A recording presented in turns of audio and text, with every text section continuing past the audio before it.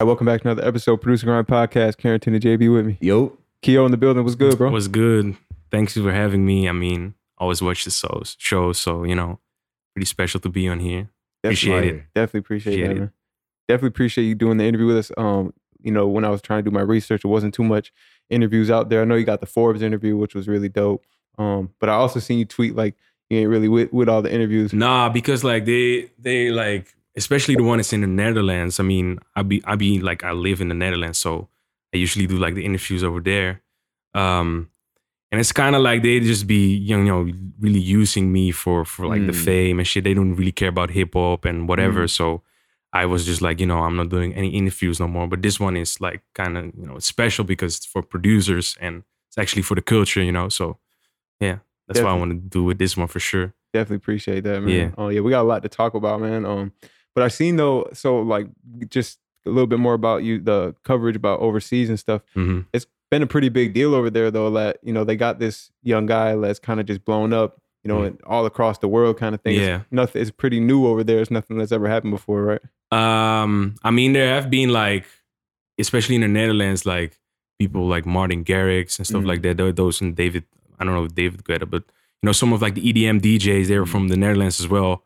And they're like big. Afrojack is from the Netherlands, Really? So I didn't know that. I thought he was from the islands. Yeah, so they just like it's not new, but like for actually being a hip hop producer, it's the first time to blow up and so. Got you. And from what I read, man, you've only been making beats about 3 years, right? Yeah, I started.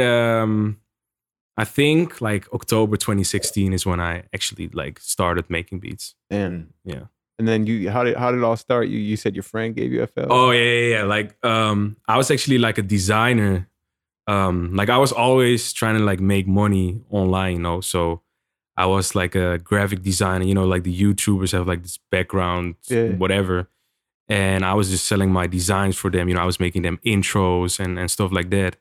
Like video intros too? Yeah. And I was selling it for like $20 and it felt like great, like made my own money. I was like 13, Damn. It was a lot of money for me. Early hustler. Yeah, right. Exactly. So my friend, he was like, he got like a copy of FL Studio and he was trying to, make music, but it didn't really work out. So he was like, yo, I know you're creative. I know you're good with computers, and just try it out.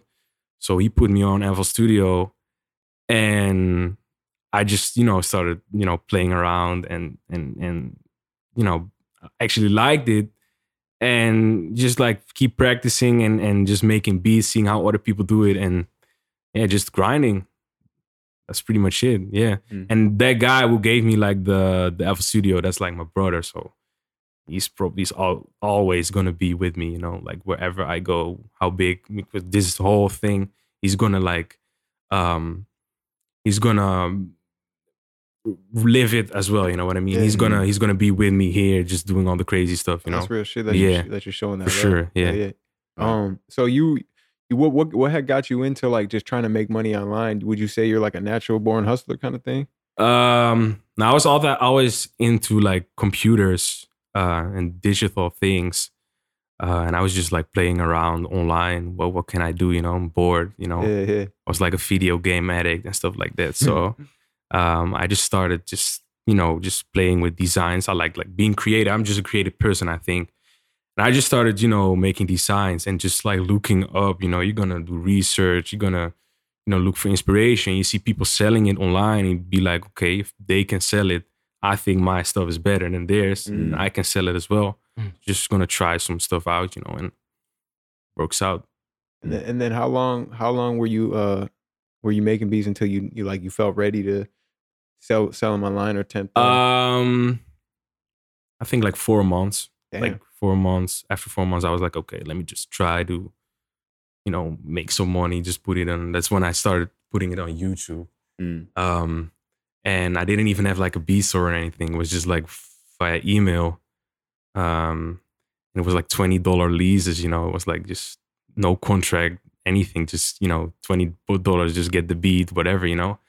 And I was saving those $20 leads, I made a PayPal account, and I looked at BeatStars. Like I found BeatStars because I was just like designing, just looking for inspiration online and just doing research.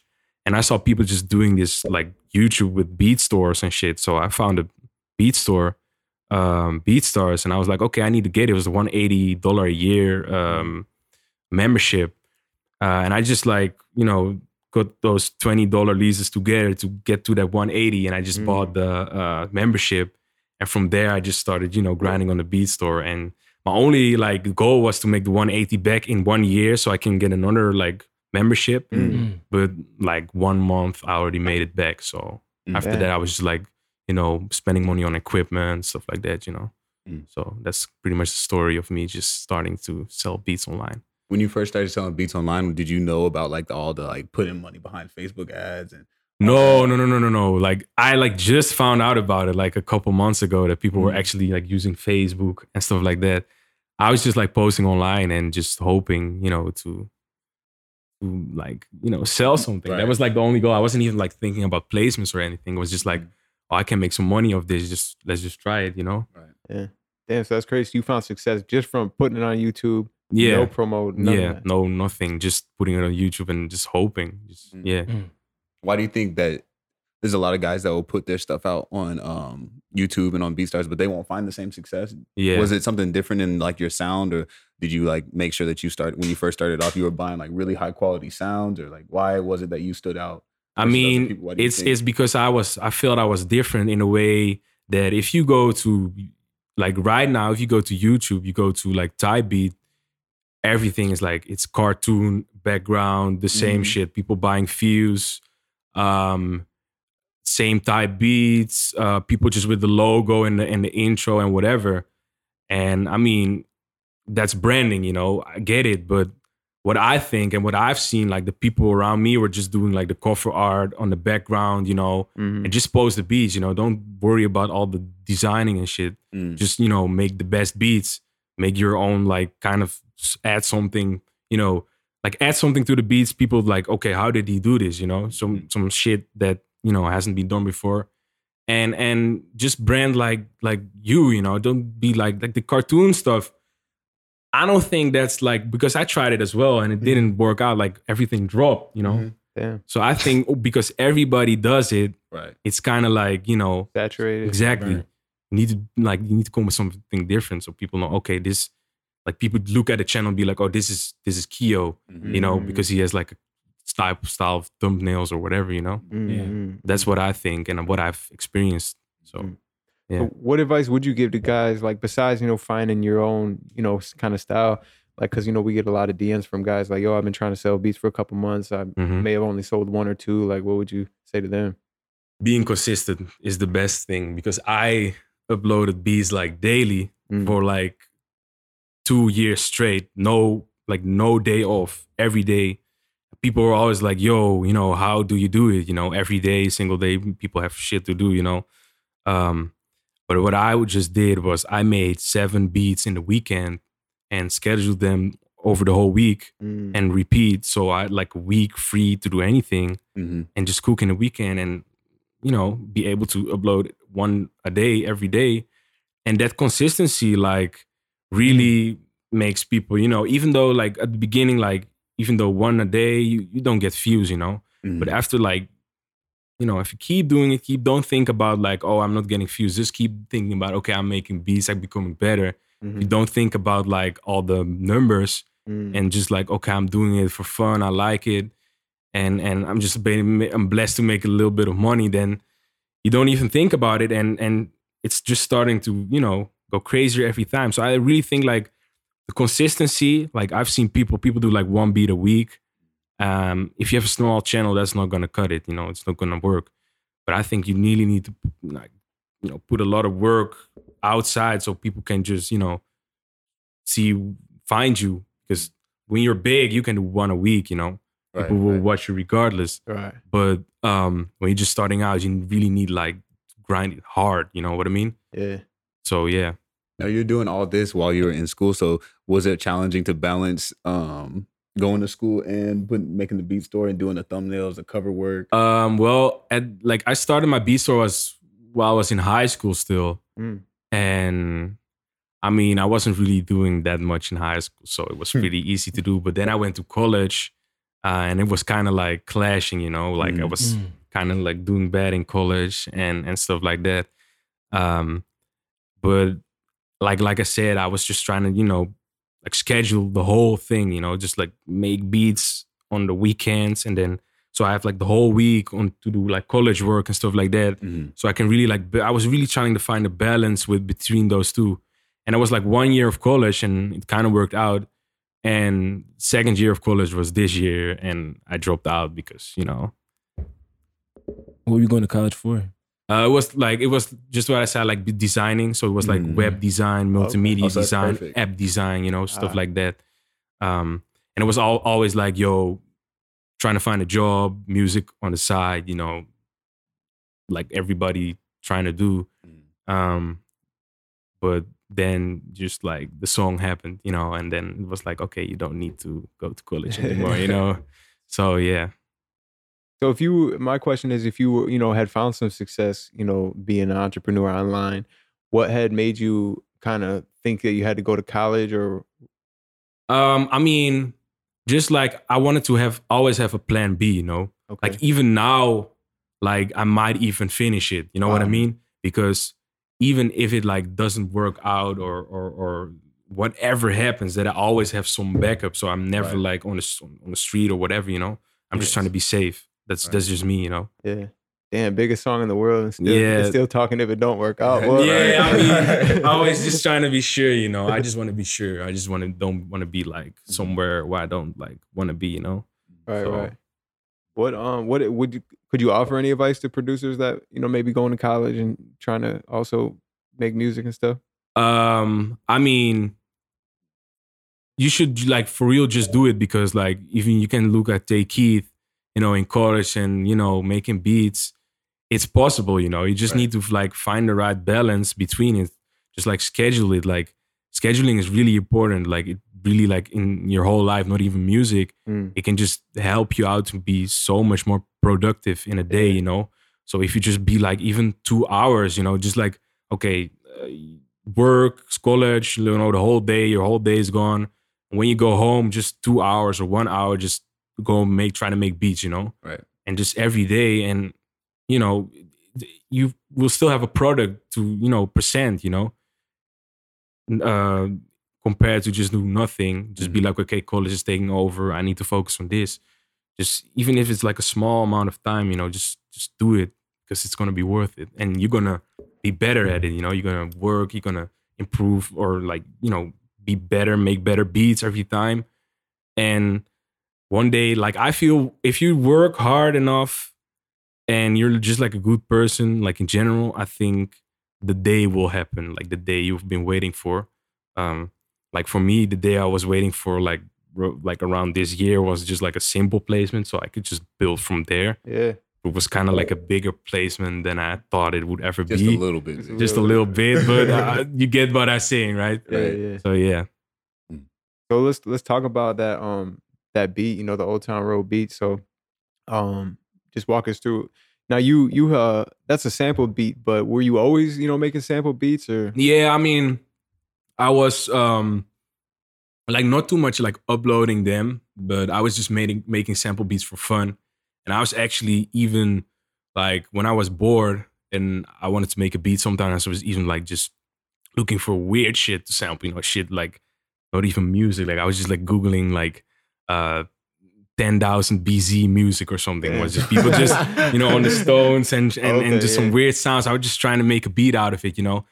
And yeah, I've been sampling like for a while, but I'm not really putting it out. I don't know why. Because I think because it doesn't really sell that much on my platform. Because I think every YouTube channel, every beat producer kind of has like a one type of beat that sells. You know, you have like a melodic, you know, people who make only the melodic ones, and people who make the splurge ones, you know, it's without the melody and stuff. Yeah, you know, they dedicate their whole channel to make those beats, and it works for them, you know. Because if they just gonna upload a melodic beat, it's not gonna subscribers and people would just like, you know, be on their channel, be like, well, what's this, you know? Yeah. What So- else you got, kind of thing? Huh? They're gonna be like, what else do you got? Yeah, exactly. Yeah. So was diversity important for you, like when it came to making? Like the people that I was around were always just like trying to find like the one sound, you know, just like the melodic or whatever. Because with YouTube, it is like, another tip like with selling beats online is you just like what I did and what everybody around me did who actually became successful in selling beats is we just like make type beats, different type beats, just everything.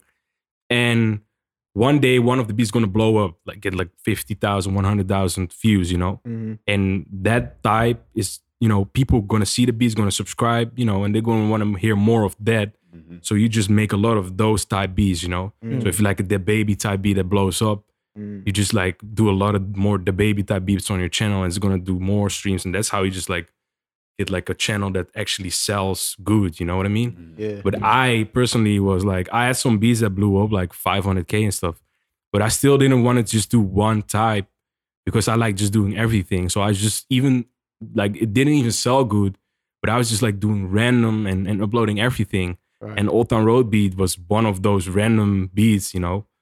So if you hear it, you can hear like, it's not really you can really put it in a box, you know? Yeah, it's kind of right. like different. Yeah, it's not standard, right? Yeah, exactly. So I heard you even say before, like you didn't even think no one would even want that beat. No, nobody wanted it even. Like it was just like wasn't even selling. So, but I just put it online because it was like a special beat because when I was looking for the sample, or I was just looking for samples on YouTube, and I heard the Nine Inch Nails samples, and I was like, okay, damn, I have to use it. You know, I heard it, and I was like, okay, this is it. But I was talking to other producers at work, and they were hearing the sample, they were like, never use this ever, you know. But I heard it, and I was like, this is perfect, you know. Yeah. So I just used it and put it online, and knowingly that it probably wouldn't sell. But it actually did once in November, and that was the one. Yeah. Were you picturing a rapper, like a certain type of rapper over it, or? I mean, I didn't know what type of beat it was, but it was kind of like the trap, you know, Atlanta trap, up-tempo drums. So I just put I think I uploaded it as a Future type beat. Mm-hmm. Yeah. Just because, you know, the marketing, and even though it wasn't really a Future type beat, but you know what I mean, like the drums. Yeah. So yeah. Then No, go ahead. I was gonna say, okay, so once like the record came out, what was it like dealing? Was it like challenging to on the back end side, the business side, to get in contact with it, or not get in contact, but work out the splits with Nine Inch Nails? Like the sample clearance? Yeah. That happened. We dropped the song, and he got signed to Columbia. And Nas, or? Yeah, Nas got signed to Columbia, and somehow somebody in like his, you know, in his circle knew Trent Reznor personally. That's what I heard. Wow. And that's how we just got it cleared pretty easily. Wow. So it was, that's why like the whole story about this song is just like all the stars just aligned. Yeah. It's everything went perfect. Now we've heard some horror stories and stuff about when people use a sample, sometimes the owner of the sample takes all the publishing. Yeah. Was it bad, or was it Oh good? No, it wasn't bad. It was good. How Yeah, bad? it was good. It was good. Yeah. It was good. So definitely, because one of the fan questions we had put, let's get to that one. Was from Type O, actually, our guy Type O. He said, Typo. yeah, he said a lot of producers stay away from sampling for fear of clearance difficulty, costs, etc. Has the success of Old Town Road and the sampling of Nine Inch Nails changed your view on sampling at all? And how do you feel about the process now that you've gone through it? I mean, I think what happened with Old Town Road was actually lucky with like the sample that it went so easily. Yeah. It was actually lucky because if you know like Lucid Dreams and stuff like that, you know, it can get pretty bad. And even if you even if you clear it before the song drops, they can still take like 95 and you still have to take it, you know. They can take 100, right? They can take 100 and they can even like deny it, so you can't even drop it. Right. So I'm trying to stay away from sampling for sure. Right. I hear you. So what happened? So he bought the beat, and then how long did he reach out to you? Or no, he didn't. Like that's the funny story. Like he bought the beat in November, and Old Town Road officially dropped December 2nd. That's when I like on Sound. It was only on SoundCloud. But when people buy beats, they don't have to like notify you. You know, you just make the music. Right. Just you get the contract, everything. And it dropped on December 2nd, and I found about it pretty early. It was December 10th or like 15th. Wow. I was on Instagram and somebody said like, yo, he was like Lil Nas. He had like 1,000 followers on Instagram, and he made a meme himself that he was dancing on a song, like on his own page. And it was like he was dancing on a drop. So you heard my producer tag on it. And somebody knew that it was my tag, and he was like, yo, I hear your tag. This is your beat. Check it out. So I checked it out. I was like, okay, I kind of like it. So I was just trying to find the song, the name. I went through the comment section and I found Old Town Road Lil Nas X. So I searched it on SoundCloud, and it had like 15,000 streams or something like that. It wasn't even doing that good. Was that your most successful song at that point though? Yeah, like 15,000 was like, what I know You're of. like, oh, okay. Yeah, what I know of, because like they don't notify me. So, but it was, and I just reached out to him on Instagram. I was like, yo, I kind of like the song. Send me the cover art so I can promote it on my page. I had like 300 followers. And from there, we just started building a relationship. But he bought a lease, which means that he can only do certain things with the beat, with the song. So when it gets like a certain amount of streams or sales, you have to like buy another lease or upgrade it or whatever. That's in the contract. Which was the case because it started to, getting streams eventually. But I was just like I was building a relationship with him. So I was not going to be the guy that'd be like, oh, yo, you getting too many streams. You got to redo it. I was just like promoting it with him, just building with him. I was like, the contract, whatever, we'll get to that later, And yeah, it started to just take off like crazy. And like when he got signed, I think they gave me a new agreement for the song. Because like the old one with the lease, was kind of just like a template. And they just got a new one just to buy the beat and the splits and everything. And yeah. Was that something that you had a lawyer with or? Yeah, I had a lawyer for that. Yeah. Okay, Now, okay, so when Old Town Road first dropped, right, it was just Lil Nas. And then when Billy Ray Cyrus hopped on it, did anything else have to change on the business side as far as contracts? Yeah, the only thing that needed to be done was we had to give Billy a percentage. That was pretty much it. But I only think that wasn't even too long ago when we actually like cleared it. But yeah, we both gave a percentage to Billy. How was it doing business with them from overseas? Or were you coming back and forth? You mean with like the paperwork? Yes. I mean, yeah, it's just everything. The communication with Nas and everything. I was just like DMing him, and it was just like every milestone. If you go to my Instagram, I have like this highlight, and somehow I saved every milestone of the song, like from when it had 20,000 streams till now. Like every milestone you can see it on my Instagram. Like I took a screenshot of everything. And we were just talking on IG and just sharing the whatever the accomplishments. We just shared it, and we just talked and called, and that was pretty much it. I had no contact with him, but just building a relationship just that way, And we were both promoting it. He was doing it on Twitter for the most part. I was doing it on Instagram, and he sometimes sent me some stuff. Yo, can you put this on Twitter so I can retweet it? And we just both like just pushed it, One thing I noticed from all this is how much love that Nas and Billy have been showing you from the beginning. Facts. Yeah, because they're just like, for the first thing, they're just good, really good people. Like, want to say that for sure. Second is, they really see that without me, it would never have happened, Right. So, like Lil Nas for sure, like he, even now you see with Day Trip, he really puts the producers like in the front. Right. Like we went to the VMAs, he wanted to make sure we were on the red carpet and stuff like that, Or, So he I think he's like setting an example for other artists to just like be, we making this record together, it's not just you on the front and the producer on the back. Like we just doing it together, just like a relationship on the song, And I think he's just setting an example, just like, just give the producers more love because we're making the hits, you know what I mean? right. Like, what are they afraid of? Like, yeah, exactly. It's you're not gonna find weird. some Yeah, success, it's not weird to just show some love to your producers, you know what I mean? And then when Billy had that sign, I remember with the Right. whole controversy Oh, over yeah, VMA, or the CMAs or Yeah, that it sign. took off the Yeah. countries. Yeah. But that sign that he Oh, had that sign, posted, yeah, that was huge for the producer community, especially from someone that's as respected as Billy Ray Cyrus. Yeah, It's yeah. like kind of like sticking it to him. Exactly. Yeah, I was surprised my name was on there as well. But I think like Billy Ray isn't really like he isn't really familiar with the way artists, like the artists in the hip hop scene think. They're just like, okay, I make the song, producers in the back, that's it. But Billy just thinks like, oh, we made the song with the three of us. I need to credit everybody, you know.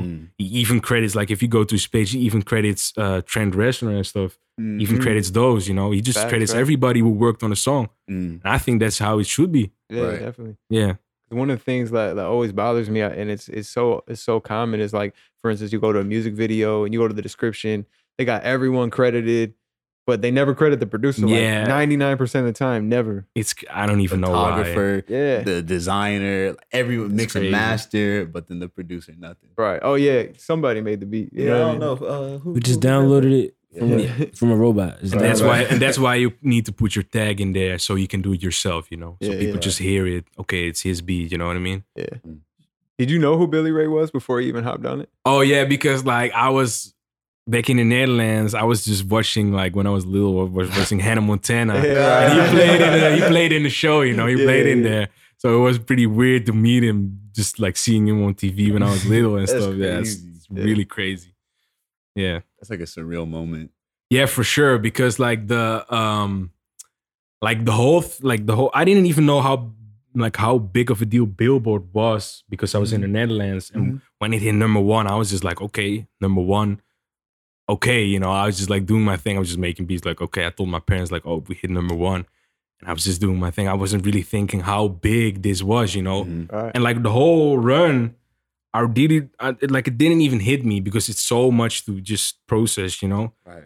But when I Hannah went, Montana's dad. yeah, like- but when I went to LA for the first time, that was for the video shoot, Old Town Road video shoot, and I remember I was at the shoot, and that's when I met Billy for the first time, Billy Ray. And he said like, okay, you need to take my number when you ever need me, you know. My daughter is somewhere around the shoot. And that was Noah. So I saw Noah. I was like, yo, your father, you know, he told me to, you know, get his number. So she gave me his number and her number. And I started, you know, I texted her and she told me we're doing Old Town Road like live for the first time at Stagecoach. It was like a country festival. But my flight was already scheduled back. So we got like, she obviously said, yeah, you need to be there. It's your song as well. So I like extended the flight. I went to the festival.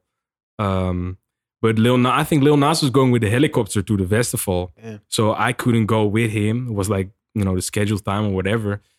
So Noah told me like, okay, you can come with us. So I went to their house, like Cyrus, their house. Dang. I Ubered to there and we drove to the airport, like with all of them. Yeah. And that's when we went to the private jet. And Oh, and nice. then like that moment, that was the exact moment that I was like, okay, this is big. You know, I'm here with the Cyrus family in a private jet, you know, flying to a show. You know, it was for me, just a kid making beats in his attic in the Netherlands. It's big, you know. That's Right. when it really hit me like, okay, this is gonna be insane, you know, insanely huge. So yeah, that's like the story. Crazy. It is crazy. Just looking for, would you say 50,000 views, something like that, just to start. Yeah, exactly. Looking just to make $180 to get Yeah, a start exactly. license. So what? So can you clear up the misconception? Because I think a lot of producers are like, "Yo, he sold the beat for $30," and they think that's all. you Yeah, ever- everybody be saying like, oh, he doesn't make money off the song and stuff like that. But when you like they don't like, people just say I sold the beat, and there's a difference between selling and leasing. I actually leased the beat to him. Even if I sold the beat to him, even if I sold it for $30 exclusively, which is like insane. Like, why would you do that? Right. Like, that's way too. There's no money, but even if you sold it exclusively, you still like keep a percentage of your publishing. Mm. So even if I sold it, I would still make money. But people just think like I sold the beat and like all the rights or whatever. I mean, that's really not how it works. And I think you should always, when you sell a beat, always sell it with like an agreement or anything, because just to be protected, you know, like just for that one. Because I was always thinking like, okay, I need to put like an agreement, even if, you know, if somebody buys a beat and it blows up, I'm protected. I was always thinking like, okay, nothing is gonna blow up, but just to be sure, and actually happened. So, and I was, because of the contract, I was safe. You know what I mean? So, is there anything specific like you have to put in that contract, or? No, I think like it's just like the well, you can choose like how many. I just used the BeatStars template, but it was like how many streams you can do with each lease. You know, so if you get the first lease, it's like 1 million streams, and you know, it's all the numbers, what you can do and what you can't, and just the publishing percentage, and just the agreement with like, okay, this is agreement made this date with this individual, you know, this price, just like knowing everybody of everything you can do and what happened, and just, you know, just making a compilation. And that they pretty much signed the contract while when buying the beat. So when you buy it, you agree with it, you know. So you don't actually have to like sign it, but it's just like that's the terms, you know. If you buy it, you agree with the agreements, right, and those are the agreements. So that makes it so like you don't have to sign anything yourself, and that makes it like really easy to sell beats, you know, online on, you know, beat after beat after beat. People be sending like 20 beats a day. If you have to sign 20, you know, things, it's not going to happen, you know. So that's really the alternative they use, and it's pretty much working. Now, since this, you found like you've been working with a lot of artists afterwards now. And so when you're in the studio, how do you protect yourself? Do you do anything specific? Do you have like a contract that you have the artist sign while you're in the studio? Oh, how do you handle that? No. You shouldn't do that. No, you really shouldn't do it. You just, when you're in the studio, it's just like making music, you know, just making the music, just, you know, building a relationship with the artist, and just get like, when you play beats or make a beat, and like the artists are always with somebody, like a manager or whatever, somebody's always with them. And when you make a fire song or whatever, the manager is just going to be like, okay, let me take your contact. And they always going to send the paperwork, you know, when a song is about to drop or whatever. But you should not like take a contract with you to the studio when you're making a song. Like, oh, sign this real quick, you know. Nah, it will come, you know. People are professional, so. Right, we definitely have to make that clear, because I feel like some people want to make sure they're protected. So they'll go to extreme lengths. No, I mean, you'll be good. Just in the studio, just worry about making the music, and the paperwork will come afterwards, you know.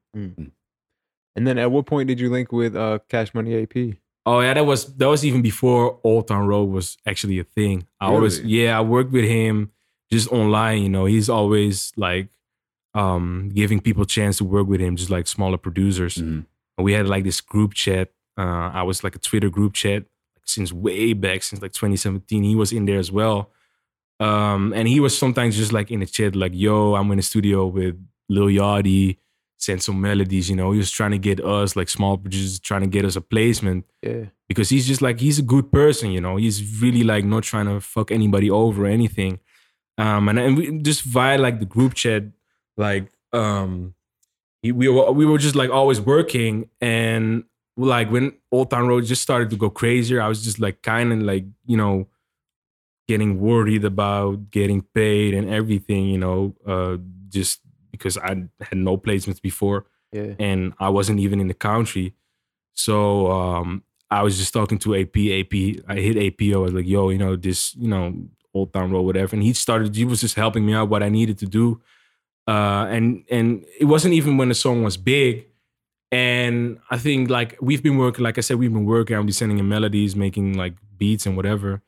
And he just wanted to sign me. So like I signed with him with like the Cash Gang. It's like a deal. It's like a group of people. Shout out Cash Gang, by the way. Shout out AP for helping me out. It's like a group of producers just like, you know, moving together, working together. You know, it's just like a gang, you know what I mean? Just like positivity. And I signed to his team, and from there it was just like, you know, also because I signed, it was, you know, no more worries about paperwork, anything. We got people for that, you know what I mean? So like Steven Victor, shout out to him as well. That's actually my like manager. He like does all the Old Town Road, you know, all the splits and everything, you know, all the business stuff. Yeah. That's all him. So shout out to him.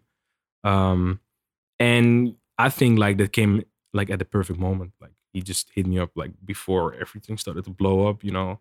Was already working with him. After that, you know, everybody was just hitting me up, like, yo, you know, everybody wanted to sign me. I was just gonna ask, were you getting more other offers? Everybody wanted to sign me because people were already looking at him. And, you know, people were also looking at me because it was the two of us, you know. And AP came before shit really blew up. Right. And because I was working with AP like for a while before the song even was a thing, he was like the only one I trusted, you know? That's why I just like went with him and just he helped me out with everything. And now we're here. So like, since you had a song that was already kind of successful, what made you even sign to anybody versus kind of just like, yo, let me wait it out and see what I can do on my own? Because it's kind of like a management deal. Oh, okay. So it's like, you know, they help me get in sessions, get my paperwork. Whenever I get a lot of merge deals with companies like, I don't even know if I can say the names, but just like hardware companies. Okay. And they just, you know, be the manager, work it out for me and stuff like that. Right. And I knew I needed like a manager and I need persons to, you know, help me out in that. I can't do anything alone. So I was just really looking for somebody just to help me out in that, you know, scene, you know. No, it makes more sense because I had thought like it was a producer deal or something like that. Oh no! It's just like you can see it like as a management deal. And I signed another deal with Universal that was just publishing. So, what was that process like? Well, like there were a lot of people who wanted to sign me, of course. We just went with Universal because we thought like what they offered and stuff that was the best one. Yeah. And I just went to the headquarters. I signed. And you know, for a sum of money, and yeah, it wasn't even that like big of a deal. It was just like because like the Steven, like he was kind of like doing stuff at Universal, so he was like it was really easy setting it up and stuff. So yeah. And was that what you were talking about yesterday when you tweeted the Old Town Road check? Oh yeah, that's like because I'm from the Netherlands and I just came here, just moved here, I had to get my social number. Had to get everything to get like an account here, you know what I mean? And it just hit like all the money, the song, like it was already waiting for me. But I could get it in the Netherlands, but in the Netherlands, the taxes are insane. So I was just like, okay, let me just wait till I get in the States, get everything, and then just, you know, get the check. And like a couple of days ago was when the check actually just hit my account. When we got the account, and yeah, that's a crazy check. Netherlands, like, it's that bad. Right. Yeah, it's bad. What you about to ask him? No, I was going to ask a question, but I completely lost it in my head. Completely lost it. That usually happens. So what advice, you know, since we're talking about the Netherlands, what advice would you give to aspiring producers from, you know, Europe or overseas in general? Like to get a placement or? It's like, you know, so someone that was like you, they're just like, yo, I want to make music. I want to start working with artists. I want to make money. Like, it's like, to be honest, it's like from somebody from Europe, it's pretty impossible to get in the sessions here if you live in Europe, you know? So you have to find another way. If your goal is to like just make money, then just like what I said earlier, just be consistent, you know, upload online, put your shit out and stuff like that. But if you actually want to get placements, like what I really suggest is send loops to big producers because they really like, they're looking for it. And it's easy placements. Trust me, it's easy because I'm looking for it as well. Every producer I know uses it, and that's like the whole scene right now. It's really taking over. And I think that's a good thing. Then how do you even find those producers? How do you get their contact? Any gems you could drop or advice you could drop on that? You mean like how I find producers to like send loops to me or no, back then when you were like trying to find producers to send loops to. I mean, a lot of them don't just put their email out there. Nah, sometimes they put it in a story just like, oh, send me some stuff, you know, and if not, just try to DM. I mean, they'll probably reply, and if not, just try it again or try by somebody else. Mm. Somebody will reply, and you can just build, send them some IDs every time. They're gonna like it, Do you include your, like when you send melody loops, do you include your tag with the melody loop, like in the email with it? Well, I didn't send melody loops out when I was small. I do it right now with like big producers, but I'm just kind of like building a relation. They know like who I am. Mhm. I'm just like, okay, Sam, let me send you some ideas. They're like, okay, cool. Mhm. So I don't even worry about not my tag. Even if like he makes the beat and I'm like, oh yeah, I forgot my tag. You just send it right now. Right, Just put it in there. When you're smaller, I would just put it in a not in the loop itself, but just Right, like right. in the package what you're saying. You Right. don't want to put it in the loop. It's Right, kind of right. Embedded in there. Yeah, no, I just think that's really important because like whenever I get melody packs from guys or just anybody in general, I think it like kind of makes the process like inefficient when you have to finish a beat and then go back like, yo, add the tag. And I think that's an Yeah. opportunity. That's a time when people will just be like, whatever, I'll just put the beat out. yeah. Mm. Yeah. Now we see you still got your beat store up. Yeah. How long do you plan on keeping that active? I mean, I told what I said in the interview was, I mean, it's the whole reason I got my success. So I don't want to quit it just right away. Mm. But right now, just being in the sessions, you have sessions the whole night, the whole day. I don't even have time for it. You know what I mean? I don't have time. Like, I really, even if I try to schedule it, it's so much going on right now. It's literally impossible. Mhm. So I'm keeping it up. I'll still pay the yearly subscription every year. I'm gonna just try it, but I can't promise anything. Is it hard to be like, oh, I don't know if I want to put that beat up because I want to send that out for placements and stuff? I mean, when I just like for the channel, I just make some, or for the beat store, I make some quick beats. Just some ones I throwaways. Yeah. And like the ones I send out are usually the ones with like the loops people send me as well. Mm. And I'm not gonna put people's loops and the beats on beats, or Right. they want to try to get a placement. So I just send it out. And there's like a lot of people sending me stuff, like a lot of big composers and stuff. So I just use those for the placements, and the ones I make quickly, I just be like, okay, let me put it on the beat store. Mm. But when even if I make a quick one and I'd be like, okay, this is for, I really hear this artist on it, I'll just put it on the side, Mm. Put it on the site or put it on the side? Side. So Oh, yeah. just wait, and when I get in the session, I just play it, Mm. Yeah. Definitely. Do you think it could like at some point? Do you think it could like it might have a negative effect on your brand, or do you want to keep like make your brand more exclusive? Like, I mean, it's already not that exclusive because you can still get the old ones with my tag on it, Mhm. So, but I mean, the exclusive ones, like the beats I send out, are the exclusive ones. So that's True. like all the exclusive you need, Yeah. right? Yeah. So, yeah, And then the people that are hitting you up for beats, artists and stuff, yeah. you find, are they hitting you up for country trap beats or other beats? At yo, the- let me get another Old Town Road beat. Yeah, at the beginning, like when it's just started to blow up, there were like people hitting me up. Even Lil Pump hit me up like directly. They wanted to get some country trap stuff. Yeah, they were just like trying to get on a wave. Yeah. But right now, it's just like anything. Just Mm. doesn't even matter. Just be in a studio with them. Just make anything. Yeah. Mm. So yeah. And it's almost like anyone that kind of jumps on that kind of beat, they're gonna just be like, "Oh, bro, you just copying the Yeah, the wave exactly. kinda It thing." was kind of like a one-time thing, I think. Like the whole, like, it has been done before, of course, but this one was like different, different. So Brought it to the mainstream for real. exactly. Have you got any like pushback from other producers being like, man, I was doing country trap a long time ago? Oh, what I've seen like producers like just sending me in the DM, just send me like an old beat, like, oh, you stole my beat and stuff like that. It wasn't even What? close, Yeah. Just people just trying to get some clout or whatever, It's how that would be. Mhm. Like I don't even reply to it. Mm. Just because they happen to use the same sample, you stole their beat. Yeah, exactly, stuff like that. Or they Right. use like a guitar and they'd be like, oh, you stole my style and stuff like that. Mm. Yeah. None of that. Have there been any like big producers that are kind of like been like, yo, like let's really work? I've had a lot of big producers just show me respect what Mhm. happened, just like the Mhm. whole, because it's also still a trap beat that took over this big.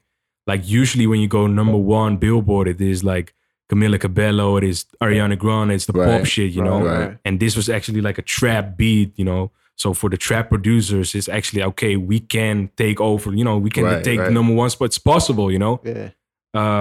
So everybody just like, I mean, I've been working with a lot of big producers like Cino, DY. Shout out to C-Note, man. Yeah, shout out to Cino. Of course, AP. It's too like it's a lot to name. But yeah, I've been working and Take It and you know everybody just vinyls. And everybody just keeps saying like, okay, what you've done, you know, inspirational and you know you deserve it and stuff like that. So they're really like genuinely like happy for me that it happened. So like the big producers, you know. Any major gems they dropped to you? Like any advice they've given you? Like how to keep on carrying the success through. No, not really, but I think they know that I'm a person that's not crazy or anything. So they know, okay, he will be good, you know, in the future. Right. Yeah. So yeah, it was not really that advice or anything. So yeah, we we had put the post up saying that we had the interview coming with you. So we had a whole bunch of viewers submit, their own questions and stuff. Yeah. Let's start it with a couple of these you already answered. That the one I was just looking at, he said, how often should you be releasing beats online? You said, at least like try to do like one a day kind of thing. Yeah. So shout out to Kamiri23 for saying that. And then someone also asked if you use paid promo, Delane plugged in, but you already said no, you don't use that. Nope. Oh, yeah, we're clearing all these up. We're hitting the important ones. I like this is a good one. Cody T, is that the one you're talking about? He said, "What's the most important thing you had to do to start making better beats?" What I did was to like improve my sound. Was I was trying to make, when I heard like a song I really liked, like 21 Savage song or whatever, trap song, because I make trap beats. I was like trying to recreate the beat on spot, like perfect, just like the mix and the exact sounds they used. And I used that to just like look, okay, well, how did they do it? What, like, find a pattern between all those remixes I did. Yeah. And, from that, I just, started to understand, okay, this is what people like to spit on and stuff like that, put out. And that's how I really like improved making my beats. It was just like I was copying it, but I wasn't really copying their style. I was just like, how do they do it? What do they do? And just kind of like think, when I make a beat, think about those things. You know what I mean? Yeah. That's why it only took you like 4 or 5 months. 4? Yeah, I think 4. It was 4 months. Yeah. I mean, I was working every day, so Were you big on tutorials? Like I watched them. Yeah, for sure. Like when I started, I needed to know how the program works and stuff like that. What VSDs were best and stuff like that. People were making like back in the day, like how to make a Young Thug type beat. I just watched it, and I was just looking at what kind of VSDs they use. But I didn't really use that many of VSDs. I was just like looking to sample packs and then FL, whatever. We gotta ask, this is one of our famous questions. We asked, what do you put on the master channel as far as effects? Soft Clipper. Just Soft Clipper. That's it. That's 2 in a row, baby. 2 in a row. That's 2 in a row. Yeah. It's pretty much all you need. Bad. Yeah.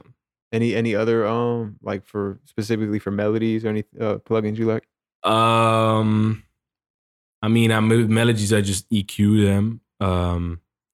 But when I make loops, I always use Microshift. Microshift. Yeah. You know about that? Is it kind of like Effectrix? No. It's like I use Effectrix as well as Fire on the drums, But Microshift is like I don't know how you call it, but it has some presets. It's kind of like detune, like the detune 5 stuff like that. It's kind of something like that. RC20. Yeah, it's something like that, but it's just like the one I always use. It's kind of nice. We got to check that. What's it called? Yeah, Microshift. Yeah, it's from Sound Toys.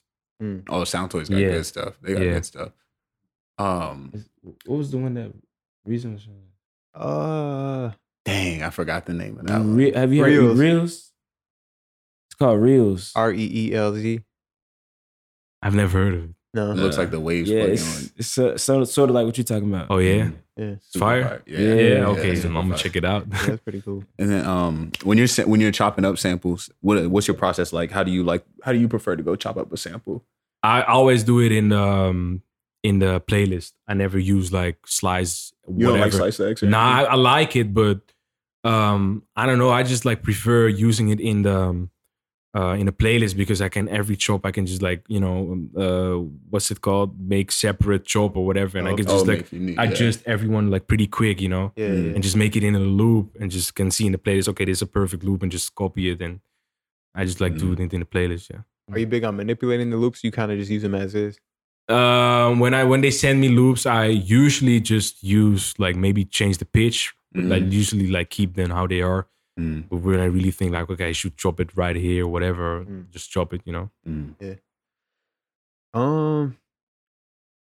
E9, shout out to E9X. He said, do you like collabing more often or working alone? Depends, because I've been working with some big, like kind of big names. And when I sometimes send a melody and I can like get a beat back, like out of key, 808 and stuff like that, I kind of be like, okay, come on, I can't send it out because my name's gonna be on it. I don't want my name on a off key beat. You know what I mean? So I like collaborating, but collaborating with the right people. Like when people send me melodies, I know okay, the drums, I'm gonna do my drums, gonna be okay. But like sending out melodies to collab, I only do to certain people I know. Like okay, I trust these people just to make it fire. You know what I mean? Yeah, definitely. And speaking of keeping 808s in tune, how did you? That's a very challenging skill to develop. To figure out when the 808's in key. Is there anything that you do specifically to make sure that your 808s are always in key? The only thing you have to do is like pitch it up like 5 octaves. Oh, just pitch it up like to the max, and then just hear it out. Yeah, that's pretty much all you have to do. Like can't miss. That brings us to another question, which I didn't quite know what they were talking about. But we had to ask. He's to Amin Hamu.flp. He said, "Is the legend about Young Keo off key 808 true?" You know what he's talking about? I don't know what they're talking about, but I think like AP is always trolling like that my shit is out of key, AP but it's like a joke, Oh, okay. It might be that, but no, my shit is not out of key. That's probably what he's talking about. Yeah, probably. Yeah. All right. And then this is another one too. It's kind of different. Dami blah blah. He said, when do you like specifically when you're making a beat? I think he's talking about when do you just let an idea just die? I mean, I hear it pretty quick. Like when I got the melody, I'm doing the drums. I'm be like, okay, like when I have a melody, I'm gonna add more melodies. Like I add a melody, I have a melody, and I add another melody, then I add the drums, and then I add more melodies. That's like my process. You said melody. Like I have a main melody, even if it's a loop or anything.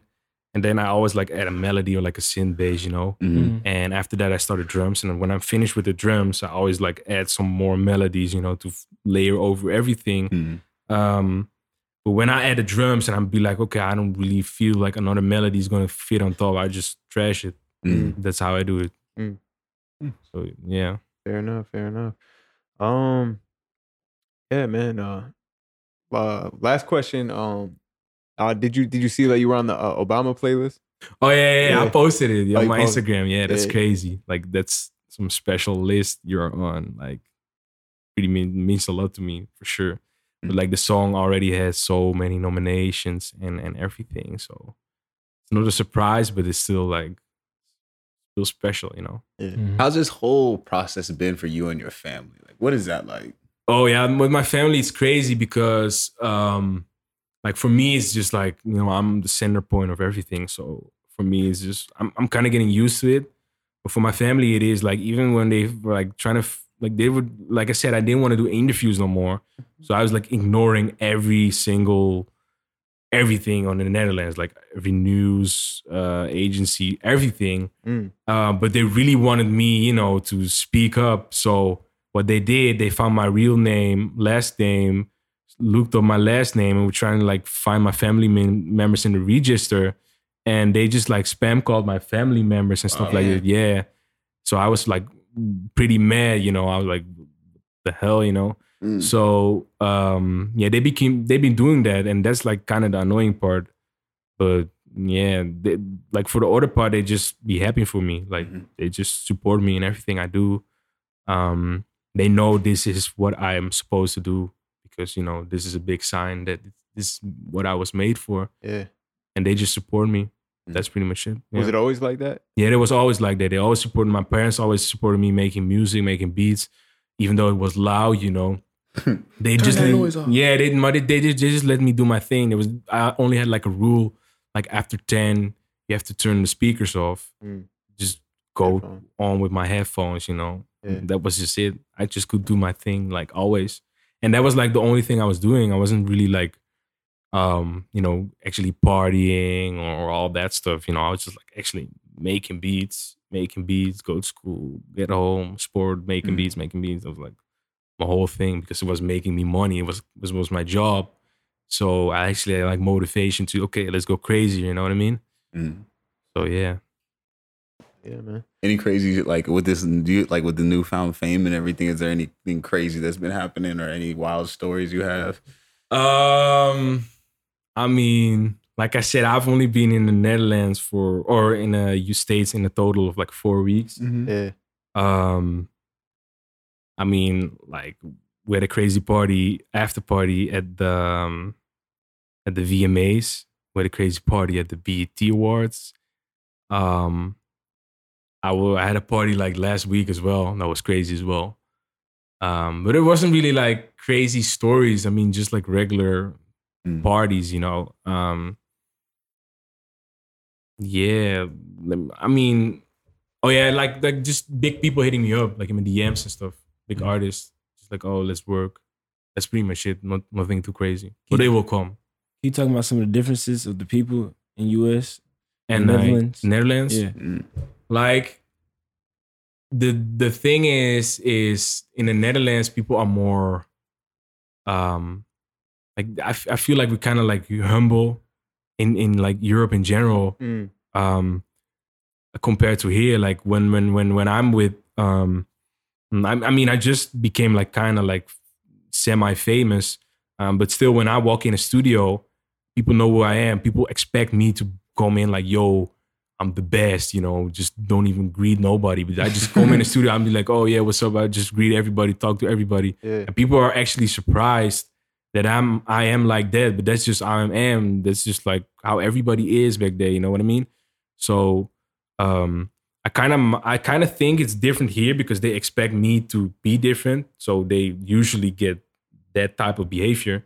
But yeah, I think that's pretty much like the difference. Like just like, yeah, I mean, I'm just grateful that I'm actually be able to be here. So I'm just like nice to everybody, you know? Yeah. That's just me. So I think that's a major key, man. Stay humble. Yeah, for sure. That's just me. You might just get a big ass song from being humble, you know what I mean? Yeah, exactly. Yeah. Shoot, man, we appreciate you, man, coming on and talking to us for about an hour now, and basically just letting us get the whole story. But it was an hour already? Yeah. Damn, that was quick. That was quick. Yeah. Shit. No, I appreciate it. Like, I appreciate being on the show. I always watch it, so. Definitely appreciate that. That's so fire. Yeah, for sure. Like, I mean, before this, I was just like a regular producer, so, you know, it's pretty obvious I was watching this. Like, You've been watching this before, like? Yeah, for sure. Like, trust me, like every producer I know watches the show. Like, it's yeah. That's fire, man. So we always love hearing that shit because we never know. So crazy. We don't really know. You know what I'm saying? No, but I mean, like, this is the only real big platform, or like the platform that's really for the producers. You know. So when we like trying to watch some shit from producers, this platform. Only one that's also doing is like Deconstructed. Yeah. That's you know those. Shout out to them too. Yeah, for sure. Like some gems from them too. Putting the producers in the spotlight. I don't really like. There are more coming like around this time. More new ones, but this one and the Deconstructors are the ones that have been there for a longer time. So trust me, like a lot of producers watch this. You don't even know it. That's what's up. Yeah. Shout out to all the producers. Shout out to all the producers. Yeah. All right, though, man. Appreciate you one more time, man. Another dope episode in the books, man. Peace, y'all.